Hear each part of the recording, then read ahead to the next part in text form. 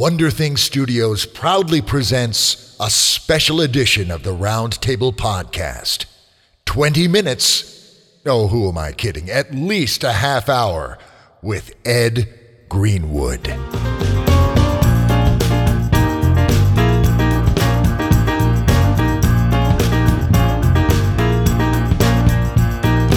Hello, literary alchemists. I'm Dave Robison. And I'm Alistair Stewart. And you've tuned in to a special edition of the Roundtable Podcast, 20 Minutes With. 20 Minutes With is your opportunity as a writer and a creative to no longer be in critical surgery, but move across to that weird thing where they put people who have buckets on their heads. Our job is very, very simple. Together, we will assist in workshopping a story that an author has brought in with a bucket on its head. Sometimes that bucket might be an unusual character name. Sometimes it might be an actual bucket. Sometimes it might be a story that is 1.75 acts long. And if you don't believe me that that's a thing, I saw a film, millions of dollars spent on it this week, which is 1.75 acts long. It's a thing that happens. That is what we do here. On top of all that, this show is, of course, an opportunity to sit down with some amazing creators and explore their craft in our never-ending, eternal quest to improve our own. Absolutely. That's a wonderful summary of the awesomeness of the Roundtable, Alistair. Thank you so much. My pleasure, sir. You do good work. You're a gentleman. Alistair Stewart, the man of words, blogger, game designer, and erudite gentleman about town. Thank you so much for being my co-host for this episode, man. I am so looking forward to this. Thank you so much for having me, Dave. Always a pleasure. Absolutely. All right, Al, sit back, relax, refill that cup of tea, and allow me to regale you. Dear friends, I will tell you right up front, this is going to take just a touch longer than it usually does. But let me introduce you, Al, and everyone to our guest host for this episode of 20 Minutes With.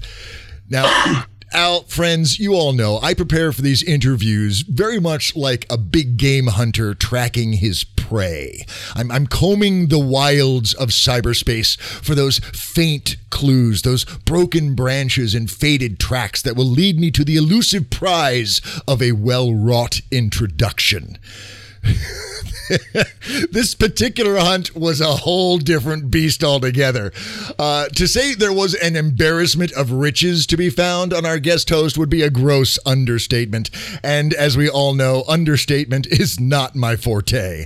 The task then became not to track the full arc of ascension to his current literary glory, but to unearth the catalyzing events that set him on that path. Now, those events are largely centralized around a place called Don Mills, Ontario, where he was born. His family was steeped in literary awesomeness. His mother, Barbara, was an author of several popular children's books. His uncle, W.G. Hardy, had a legacy of bestsellers under his belt, and his father worked for the military and as a university professor. So he was raised amid a reverence for the power and potency of storytelling. The house was filled to bursting with books, a condition I am given to understand that he emulates in his current home. The shelves were lined with literary classics, comic books, historical narratives, and pulp fiction magazines. But the cabinets were filled with games. Cribbage, chess, euchre, checkers, and even some top-secret NATO simulation games and battle recreations with miniature figurines. These were all common pastimes in the family halls, usually accompanied by much music and laughter. And our young guest host feasted hungrily on all of it, devouring fiction and nonfiction alike. But he was particularly taken by Fritz Leiber's tales of Fafhrd and Greymouser, eagerly devoured from the pages of Fantastic magazine. He realized upon his third or fourth reading of the canon that while each tale was separate and self-contained, they were told in a persistent setting, much like Howard Conan's stories. Now, this caught in his imagination, and he would frequently ask his father if there were more installments of these and other stories. Often, unfortunately, there weren't, and after countless inquiries, his father eventually resorted to responding, no, and if you want more of those stories, you're going to have to write them yourself. Dun, dun, dun. Cue dramatic music, cut to a writerly montage of our guest host at 6 years old, writing furiously, either longhand or pounding away on a tank of a typewriter, the Underwood 8, crafting swashbuckling pastiches of his favorite stories. And it was from those stories, this one in particular written in 1967, 7 years before D&D was published, that this fateful line was written. Now, in all the lands twixt bustling Waterdeep and the sparkling waves of the Sea of Fallen Stars, no men were more loved and feared than the stoic swordsman Durnan, the blustering old rogue Mert, and the all-wise ancient wizard Elminster. He was 8 years old, guys. Pause for everyone to catch their breath at the enormity of what just happened. Now, outside of Don Mills, there's a creek that wends its way through fern-dappled ravines called Wilkett Creek. It was on the sandy banks of this gentle stream that our guest host would gather with his friends. They would carry their boxed editions of games like Kingmaker and Diplomacy, purchased at stores named Mr. Gameway's Ark and later The Battered Dwarf, to this pastoral sanctuary and play through long weekend afternoons, discussing Clark Ashton Smith, Lord Dunsany, Jack Vance, and Tolkien, indulging in what-ifs and speculating on Lovecraft and Zelazny.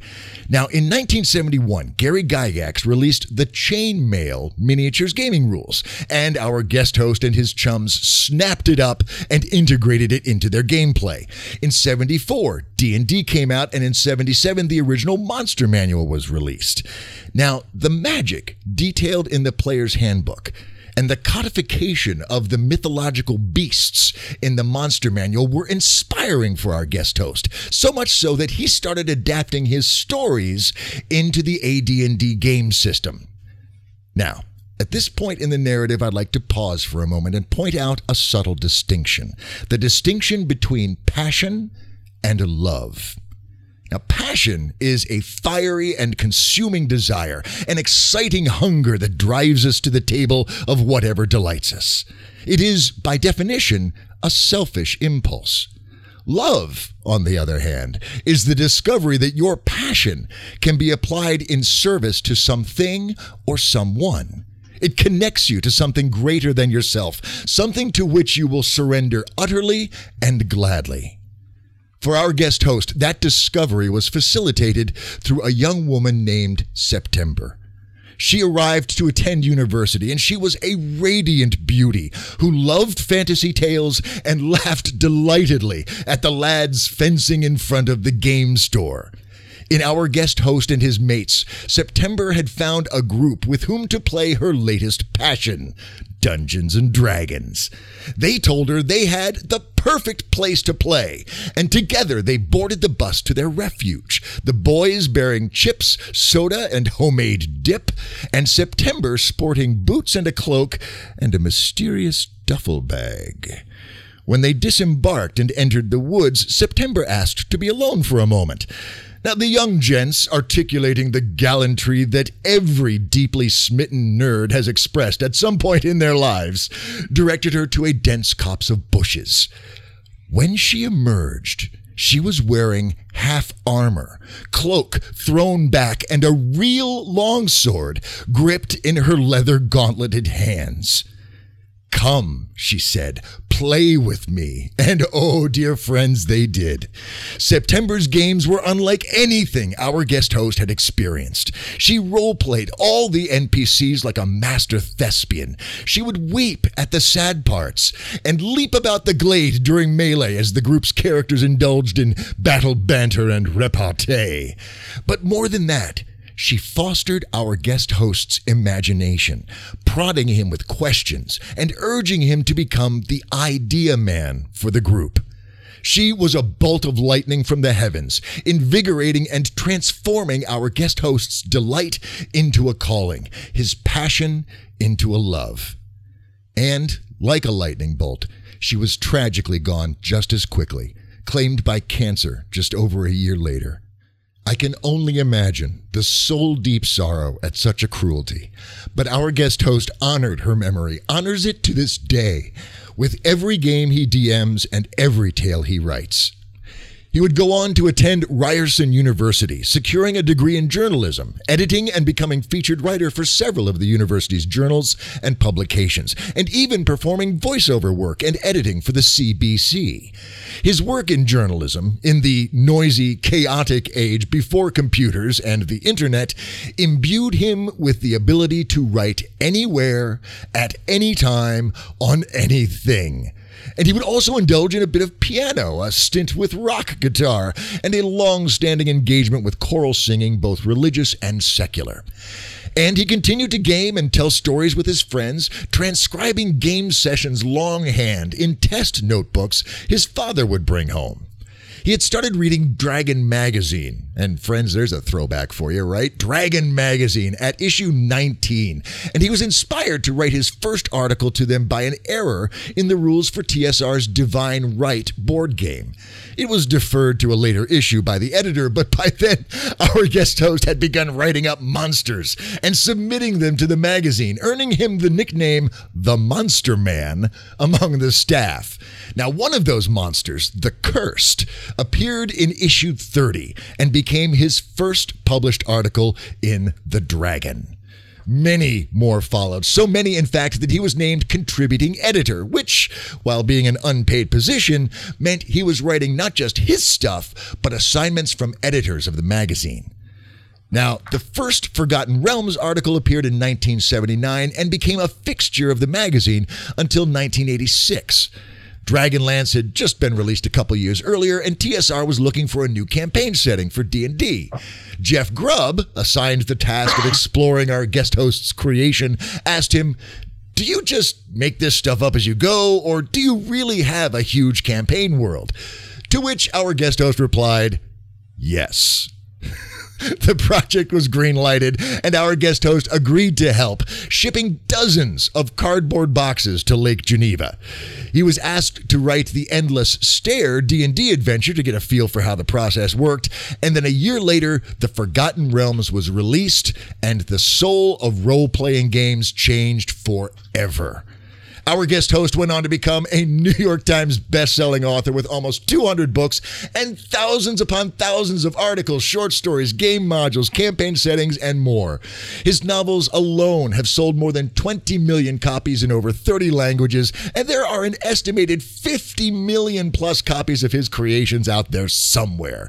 He has swam naked in icy waters, explored caves, ridden horses, often wearing armor, hang-glided, fought with swords and spears, ballooned, hiked, paddled, dressed in drag, acted on stage, built rustic furniture, all in service to living life to the fullest and ensuring that that joy and truth and love is vibrantly imbued in his stories.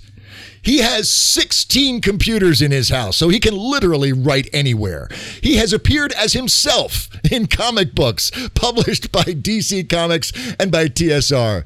He has been continuously employed in public libraries since April of 1974, and in that time, he has had fans visit, ask for autographs, come to ask him to bless or officiate at their weddings, name their children, or give his blessing for the use of one of his characters' names for a child, settle marital disputes, and countless game arguments, and even talked one of them out of suicide. He's had marriage proposals and been taken to dinner more times than he can count, and when asked, looking back, would you have done anything different?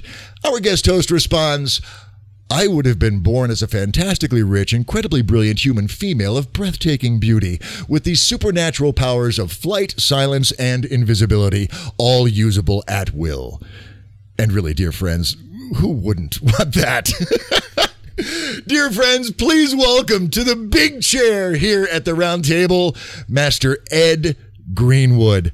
Ed, holy crap! I'm gonna hold down my fanboy moment for just a moment, but seriously, thank you so much for making time to talk with us for a while. We appreciate it, sir. Hey, my pleasure. Thanks for having me. I'm just a normal guy who was in the wrong place at the right time.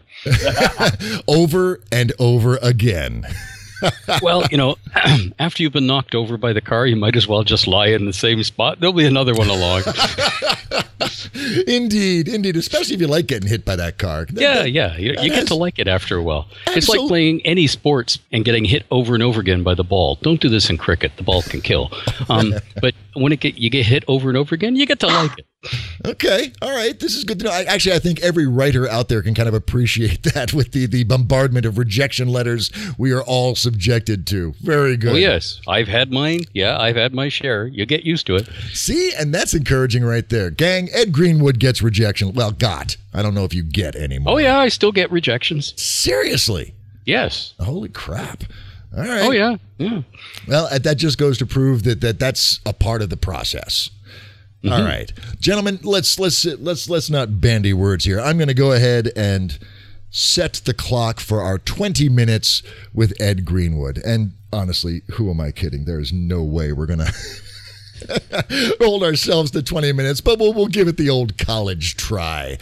Ed, my first question for you is, in an interview with Jeremy Jones at the Kobold Press blog, you stated there is no higher calling than entertaining readers.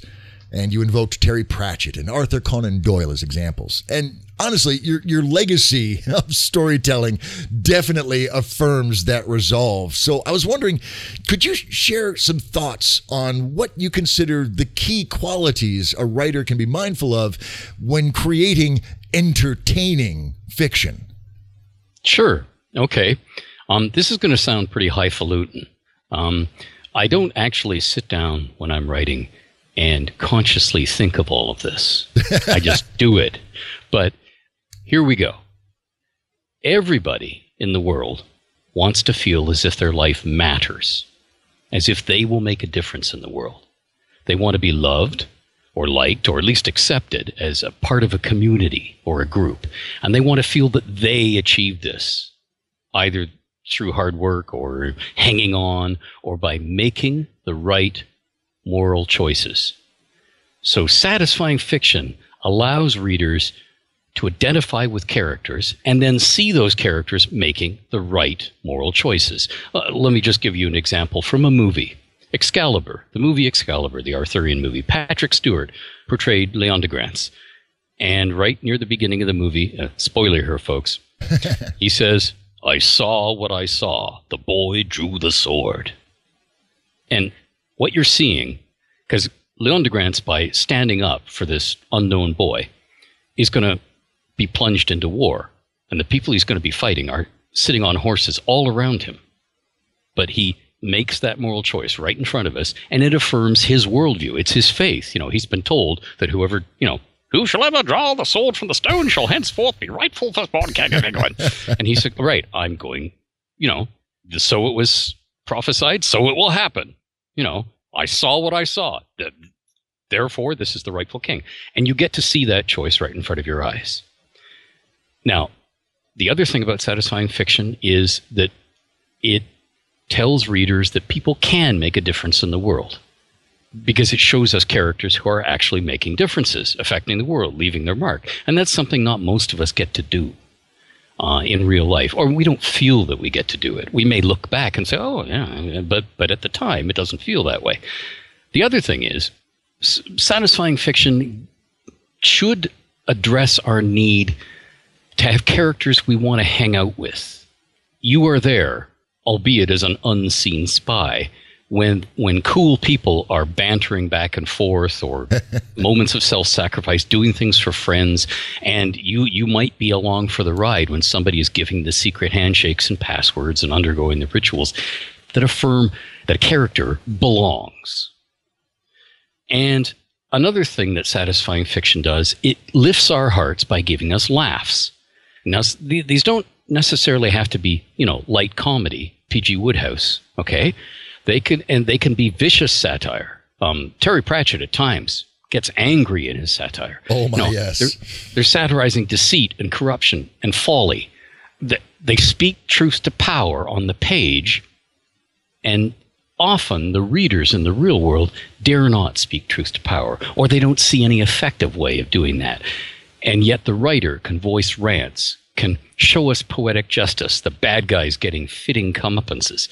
There's an entire Terry Pratchett short story called The Sea and Little Fishes, and it's about Granny Weatherwax being told not to take part in an annual witches competition by the sort of do-gooder, we'll tell everybody else how to behave people.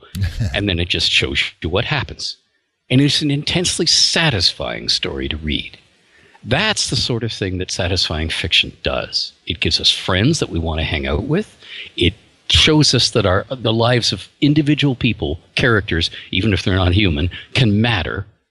And it tells us there's a sort of internal justice in the world. It doesn't have to be gods and predestination, but that somehow that what goes around comes around, that you'll get what you deserve. Now, that may not happen often in real life, but a writer can do it on the page and make people think, yeah, when a moment happens. And that's something that a book can give us, and it becomes a friend, the book itself, that we can go back to again and again. And, I can blather about this for a couple hours. So let's go on to the next thing. Absolutely. Well, and those points are all intriguing. I would add a codicil perhaps to one of them, that making the right choice, especially when it's hard to do. Invoking Leon deGrance's situation. You're right. He was going to war. It was everybody was against him, and yet he, as you say, he did the right thing when it would have been much easier not to. Yes, yeah, that's right. He stood there. In Dragonlance, I don't want to ruin the spoil things for him, but there is a heroic thing that Sturm Brightblade does. And yes. You know when he's doing it, and he knows when he's doing it, the scale of sacrifice. Right. And when the reader comes to that point, they don't go, they might say, "Oh, you idiot." but on the other hand, they don't say, "Oh, no, that's the..." Sturm Brightblade would never do that. Instead they go, yes, this is Sturm Brightblade. Yes, or they might say, you're such an idiot, but they know in their hearts it's the right thing to do, which is what Sturm embodies. Yes, so. Yeah. If you talk to Tracy Hickman, he will tell stories of vets who've done things that ended up with them badly injured, and they will say, because this book was my favorite book, and I asked myself, what would Sturm Brightblade do? Wow. Holy crap, could there be a greater tribute as an author than to have your characters held up as a standard for moral choices? That's fabulous. Yeah. And it doesn't always have to be the testosterone He-Man, Moral guides can be quiet, shy, wise old woman. In a story. I mean, the character could be. My father was an intensely strong, big man, broad shoulders, huge forearms, like Bluto in the cartoons. Nobody was going to physically argue with him, but I can recall him on many occasions standing up to bullying and push type A people trying to manipulate or just push people into do things, and he'd say, "And how would you like to be treated? Isn't that the way you would want to be treated? So why don't you treat them like that?" And when you're a big, strong guy and you can speak very quietly, and the sort of teacher who, instead of roaring and blustering, says, "Oh, I expected a little better from you," and you can pull that thing. So, I mean, that's the other thing. Characters can be moral guides in all sorts of different ways. You can even show us a bad, sniveling villain doing all the wrong things, and it's a moral guide. Just what not to do. Yeah, what not to do. It's a rich field to play with, and I think that's one of the intimidating things that young writers to the craft are confronted with. It's like, holy crap, there's so much I can do, and we're just looking for some walls and an arena in which to play with our stories. Mm-hmm. Yeah, and it's almost harder as a writer to have a complete tabula rasa. It's like, oh, God, okay, yes. Yeah. But if somebody says, okay, we play this game on this field. Here are the goalposts. You can't go outside these boundaries, and you've got this much time. It's almost easier, more satisfying for the writer. Okay, I got this much word count, and I can't use bad words, or I can't go over this, or here's the cover art already given to me. I got to match this. Okay, those are the goalposts. I can start writing now. It's almost easier. And almost that's enough. Almost just even just a cover art piece is enough to give you that anchor point from which to launch from. Yes, yeah. Ed, earlier you made reference to how, when the car runs you over, you just kind of run with it. I'm unclear whether or not this is something I've ever told Dave, but my primary job at the moment is I'm an RPG writer, specifically modules, and most of the stuff I do is for the Doctor Who game. And my inner 10-year-old is still fist bumping me every 30 seconds, like clockwork, as a result of getting that job. But I'm not sure whether I ever told Dave how I got that job. It was because I had a video recorder. That is the only reason. A few years ago, when the Sarah Jane Adventures, the Sarah Jane Smith spin-off for Doctor Who launched, the then head of Cubicle, the company who I now work for as a freelancer, popped up on LiveJournal. Yes, this is how long ago that was. I had a LiveJournal account. And he said, I've got to go. And Sarah Jane Adventures starts tonight. Does anyone able to tape it for me? And I was freelancing for someone else at this point, so I basically stuck my hand up and went, yeah, I'll do it. And in one of the 3 instances throughout my professional career where I've actually been assertive and slightly bolshy, I said, yeah, I'll do it. By the way, Johnny Writing doing? And his response was, well, it's funny you should mention that. And off to the races we went. RPG writing and design is a very, very, very strange field.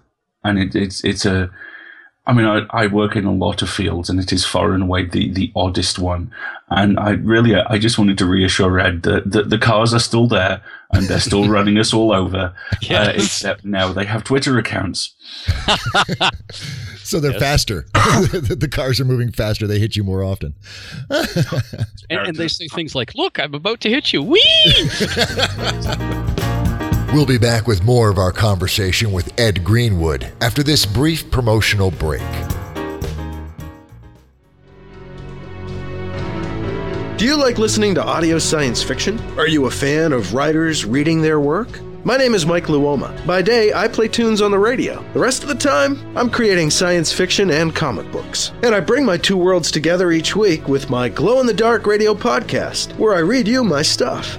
You hear free science fiction audio adaptations every week. And I give away the audio versions after I've podcast them, too. Free science fiction audiobooks on iTunes and at audiobooks.com. I hope you'll check out my glow-in-the-dark radio podcast or any of my free science fiction audiobooks at glowinthedarkradio.com. I'm Mike Luoma. Thanks for listening.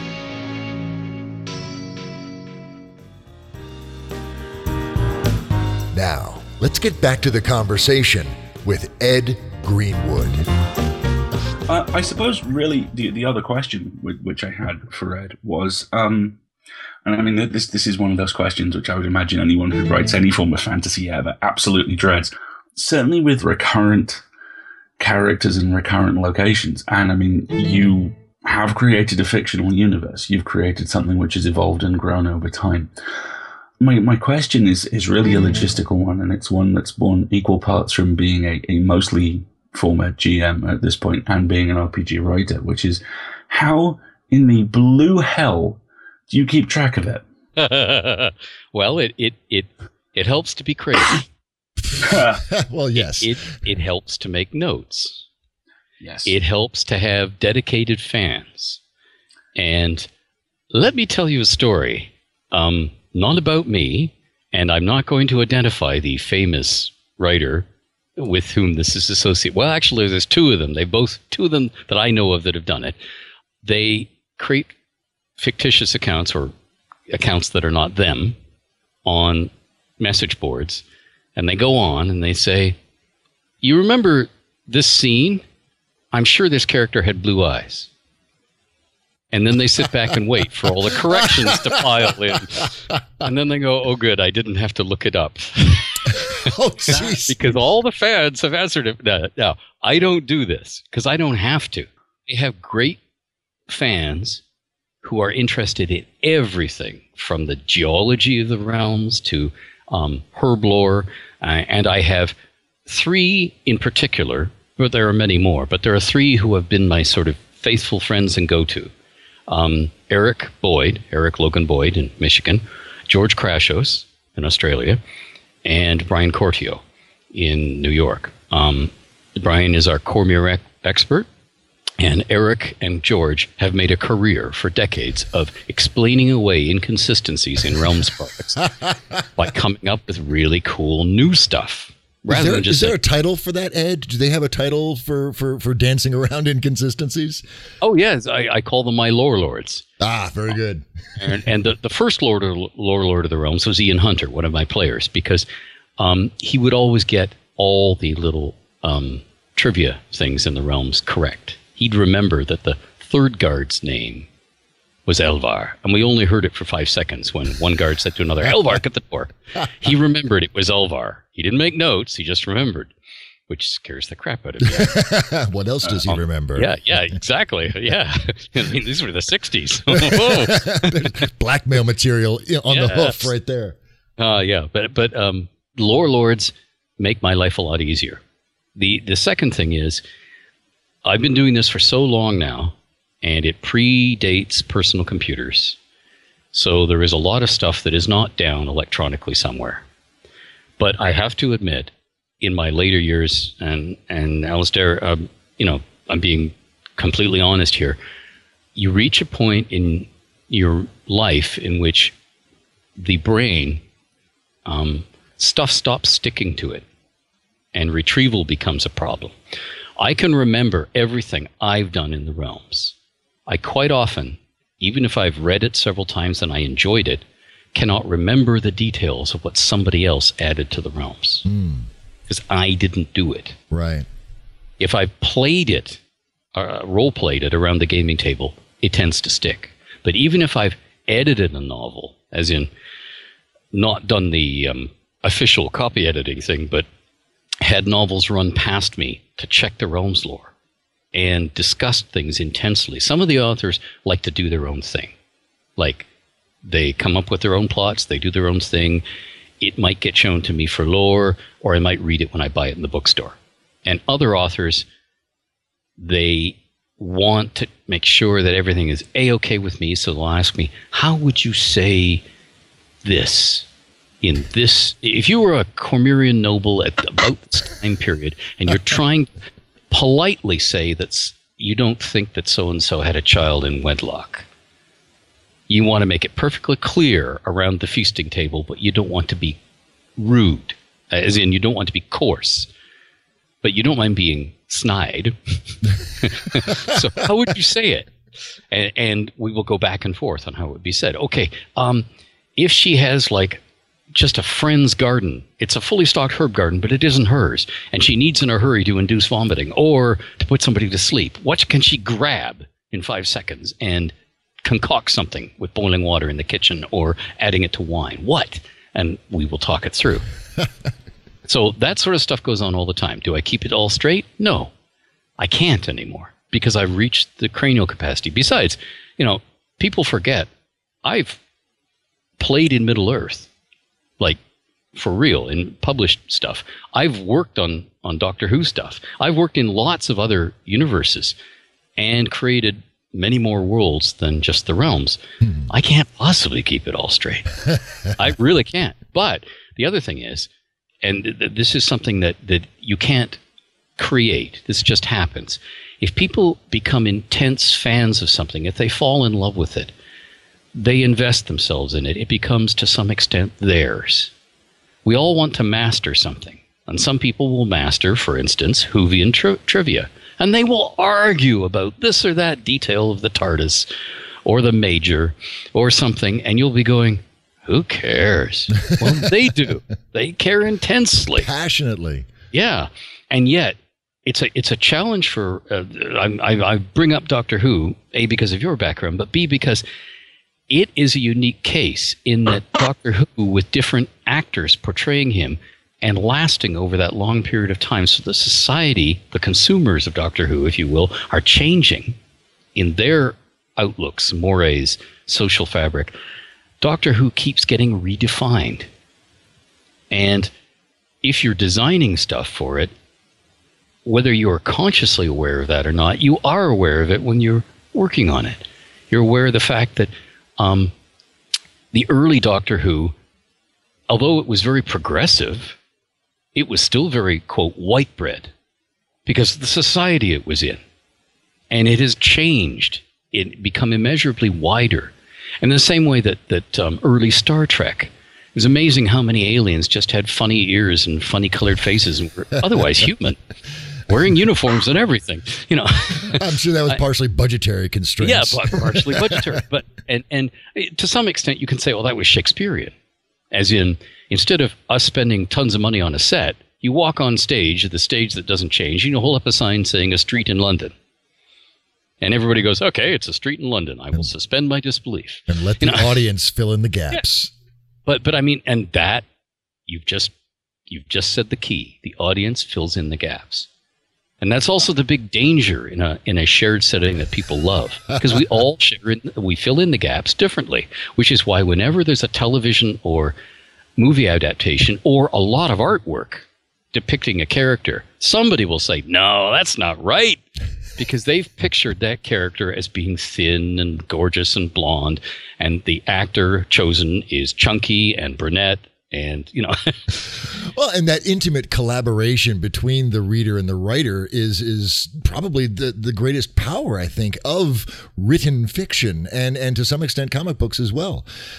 Scott McCloud did a great book called Understanding Comics, and he had this great section on blood in the gutters, where the first panel is this guy creeping up behind this girl with an axe, and then the next panel is a city skyline with the E over the top of it.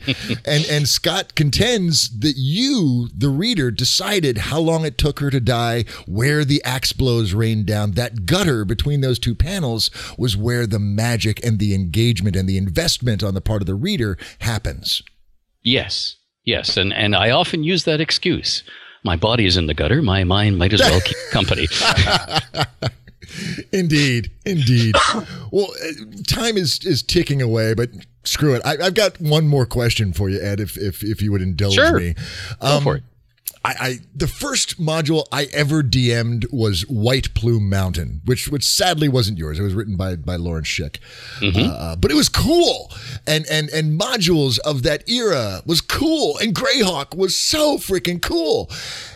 And then Forgotten Realms came out, and it was, in my opinion, an evolutionary event. It shifted. It was a paradigm shift from the way things were to this focus on story and continuity that I guess I felt hadn't been there before. I wasn't investing it in there. And fiction is kind of undergoing that same sort of gradual evolution.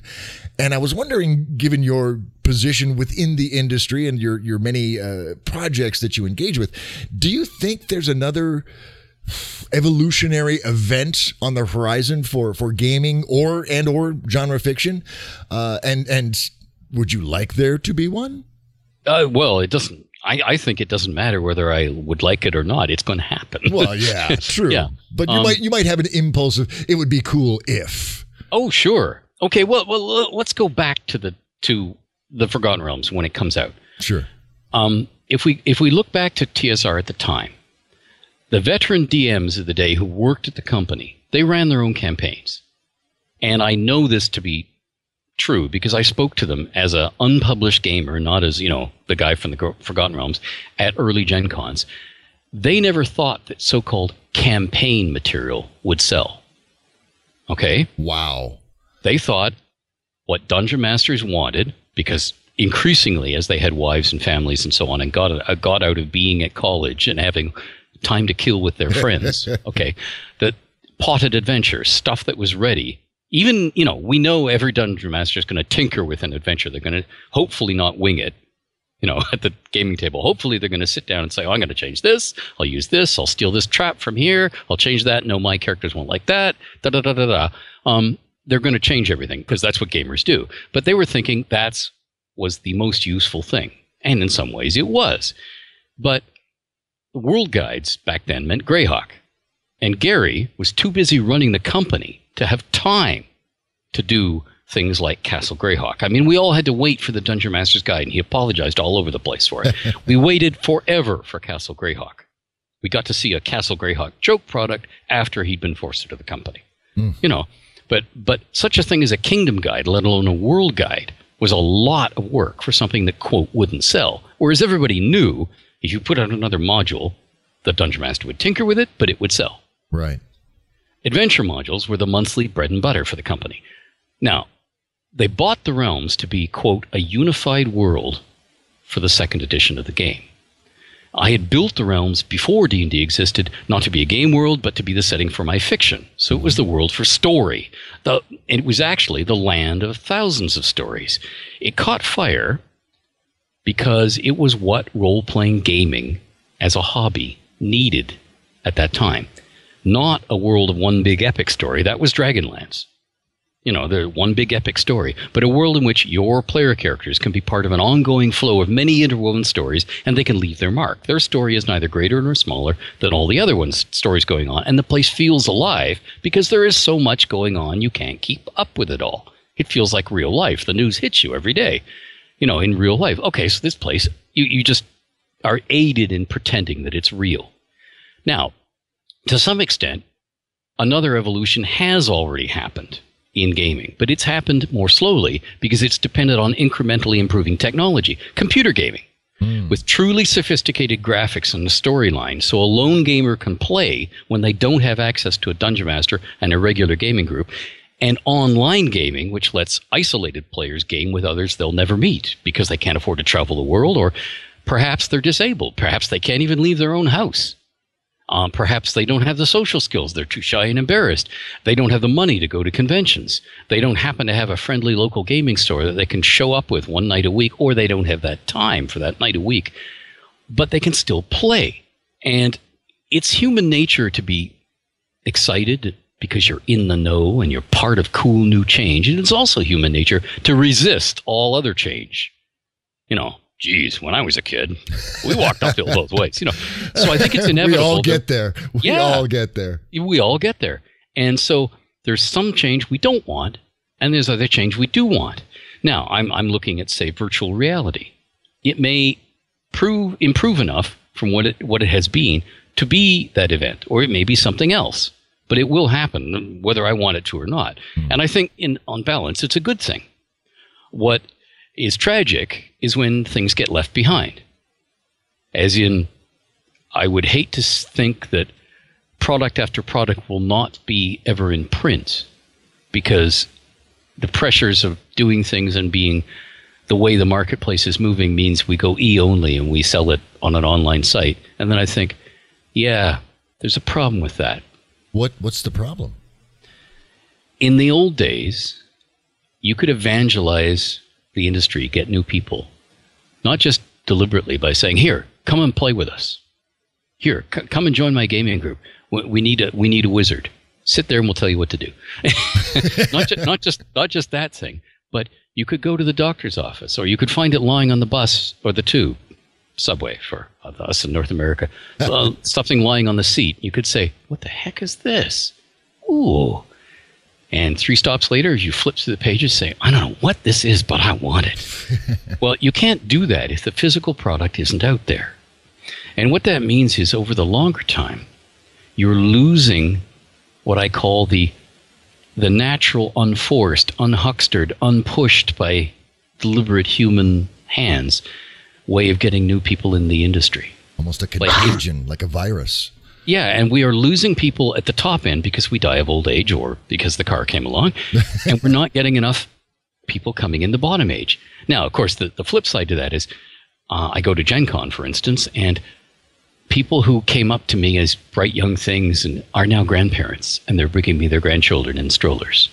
And so there's that way of getting new people into the industry. But I would hate to think that people who either aren't electronically connected because of where they are in the world, can't get to be part of this new thing, and the people who want print products they can have in their hands and write all over the margins and keep, get lost out the other end. That's always, it's something it's there in the back of my mind. Okay. Because I would hate to think that people who were there at the beginning and supported the industry by what they bought all the way through the years suddenly get told, yeah, you don't matter anymore. We have your money already. goodbye. Or, you don't matter. We're chasing the young crowd. We're chasing the young cool kids. And you think, hey, when did I stop being a young cool kid? There it is, slap in the face right there. Yeah. Oh, crap, I'm old. Damn it. Yeah. That was never supposed to happen. And, there's an unofficial T-shirt, to go back to a Doctor Who thing, an unofficial T-shirt out there, not one of the officially sanctioned ones that I see quite often at conventions, and it says, you always remember your first Doctor. And that plays. That is whole true for everybody.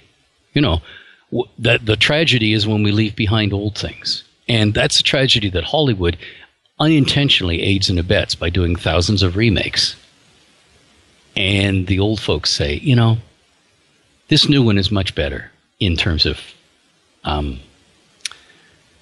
special effects or the color or the money they spent on it. But darn it, I preferred the old one when I was a kid.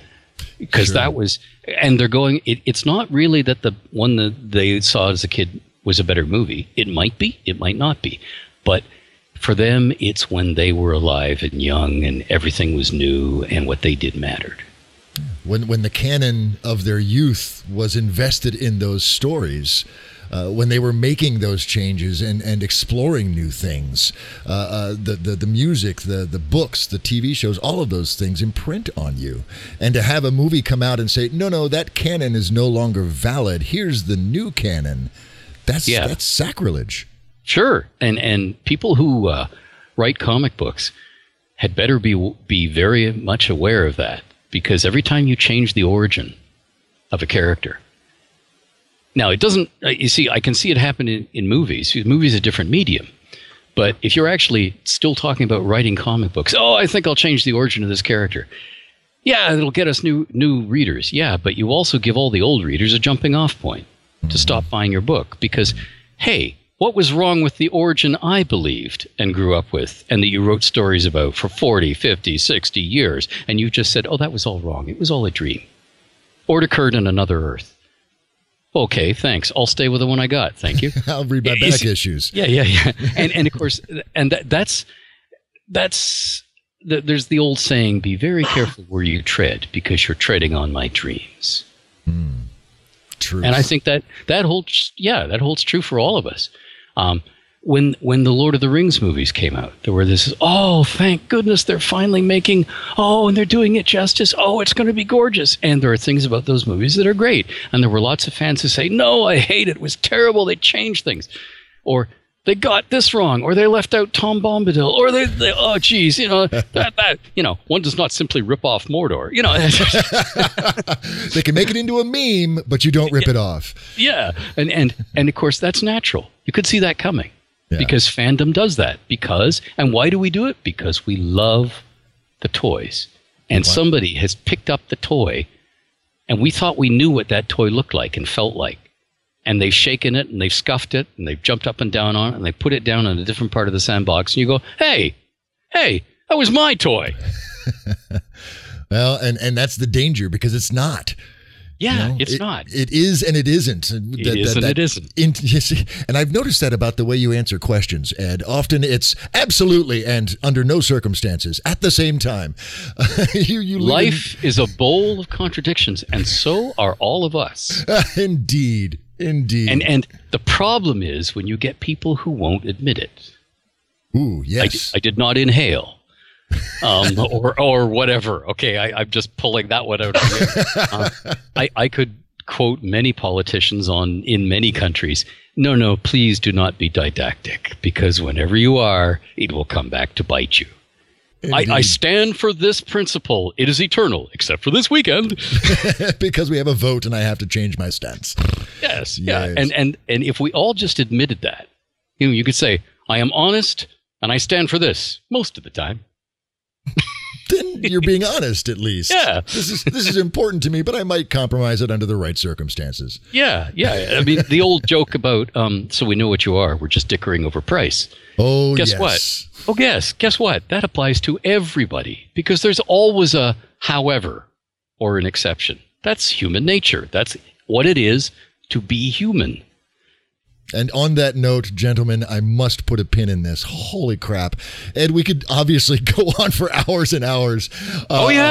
Talking is not a problem. Shutting me up, that's a problem. And God knows I don't want to, but the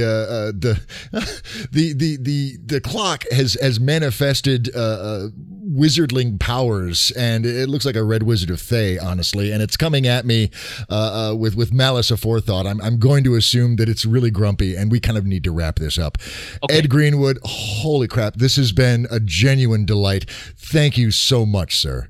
My pleasure. It has been really fun. Let's do more of these. Oh. You ask good questions. Dude, we have you on tape saying that. It's going to happen. Absolutely. Okay. Alistair, there was a veritable treasure trove, a cornucopia, a buffet of writerly goodness discoursed over that last, I'm going to say, half hour, 45 minutes of fabulosity. What's your takeaway from this one, man? Honestly, I think it's Ed's willingness to be, how can I put this, mutable. As you pointed out, his habit of going absolutely this, aside from in these circumstances. And it's something which you find, certainly from a tradecraft point of view, in every form of writing I've ever done. There are very few rock-solid lines. There are very few universal truths. And the problems you get, and I'm sure all our listeners will be able to, throw a rock at a search engine and find a couple of dozen of those problems. Certainly at this time of year, those problems come when you pick a hill not so much to die on, but to kill other people on. Mm-hmm. And the adaptability that Ed's talking about, the willingness to work with what you have, coupled with that very complex, difficult, almost constant rolling threat assessment, which all writers have to do, which is, these are my influences. What do I work with? What do I throw aside? I think it's one of the more interesting and more eloquent descriptions of one of the largest problems, and one of the problems that very few people pay any attention to in the job I've heard. Absolutely. I couldn't agree more. There were life lessons in here. This wasn't just writerly goodness. There was lifely goodness to be had in these lines. Yeah. And I was, I know I'm going to ask this question at the end of every 20 Minutes With, so I'm always listening with one ear to what's the thing that's hooking in my heart that I'm going to take away with this. So Ed answers his first question. Ooh, it's that. And then he answers oh no, it's that.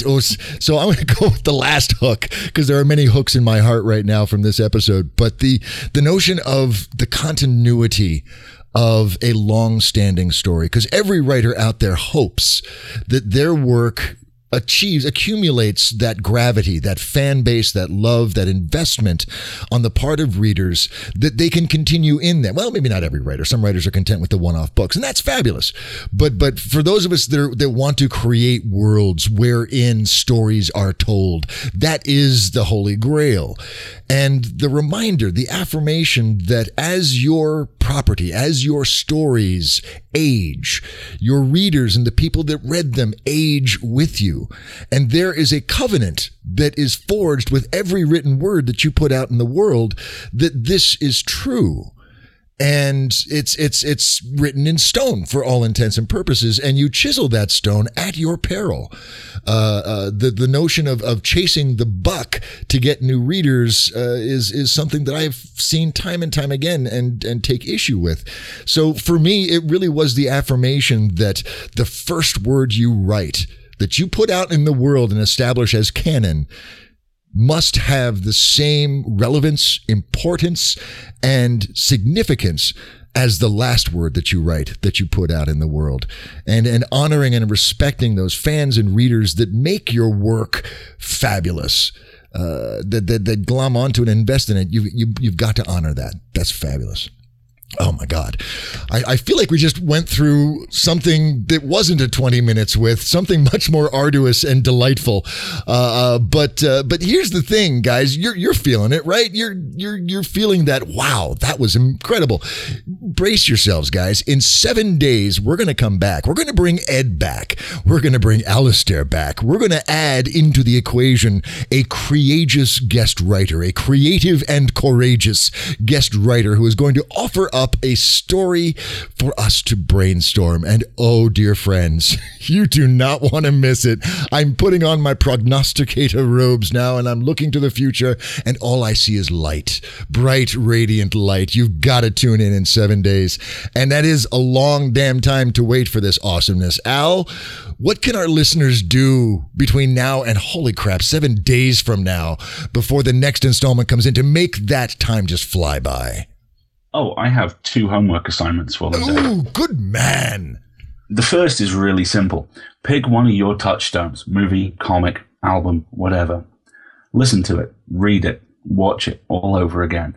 And if you are that way inclined, write 200 to 500 words about why you love it. And then blog those words, or podcast them, or put them up on Twitter, or storify them, and continue the heroic crusade to turn storify into something other than a last word generator.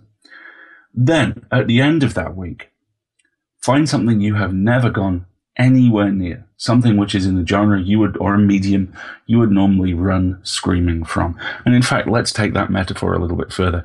If, let's say, you're a fan of The Flash in a particular time period or era of The Flash, find something you've never touched before.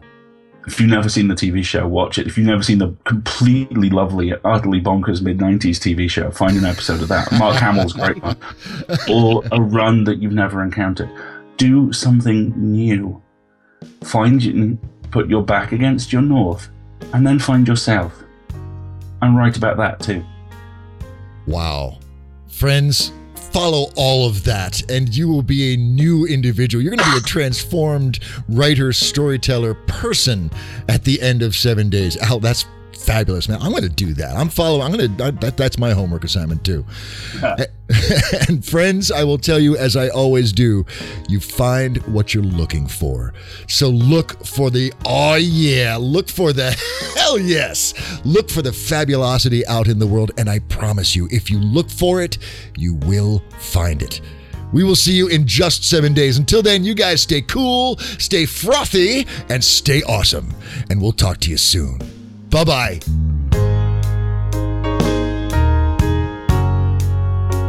This episode of the Roundtable Podcast is copyright 2015 by Wonder Thing Studios and is released under a Creative Commons Attribution, Non-Commercial, Share-alike license. That means please don't sell it, but you can share it to your heart's content.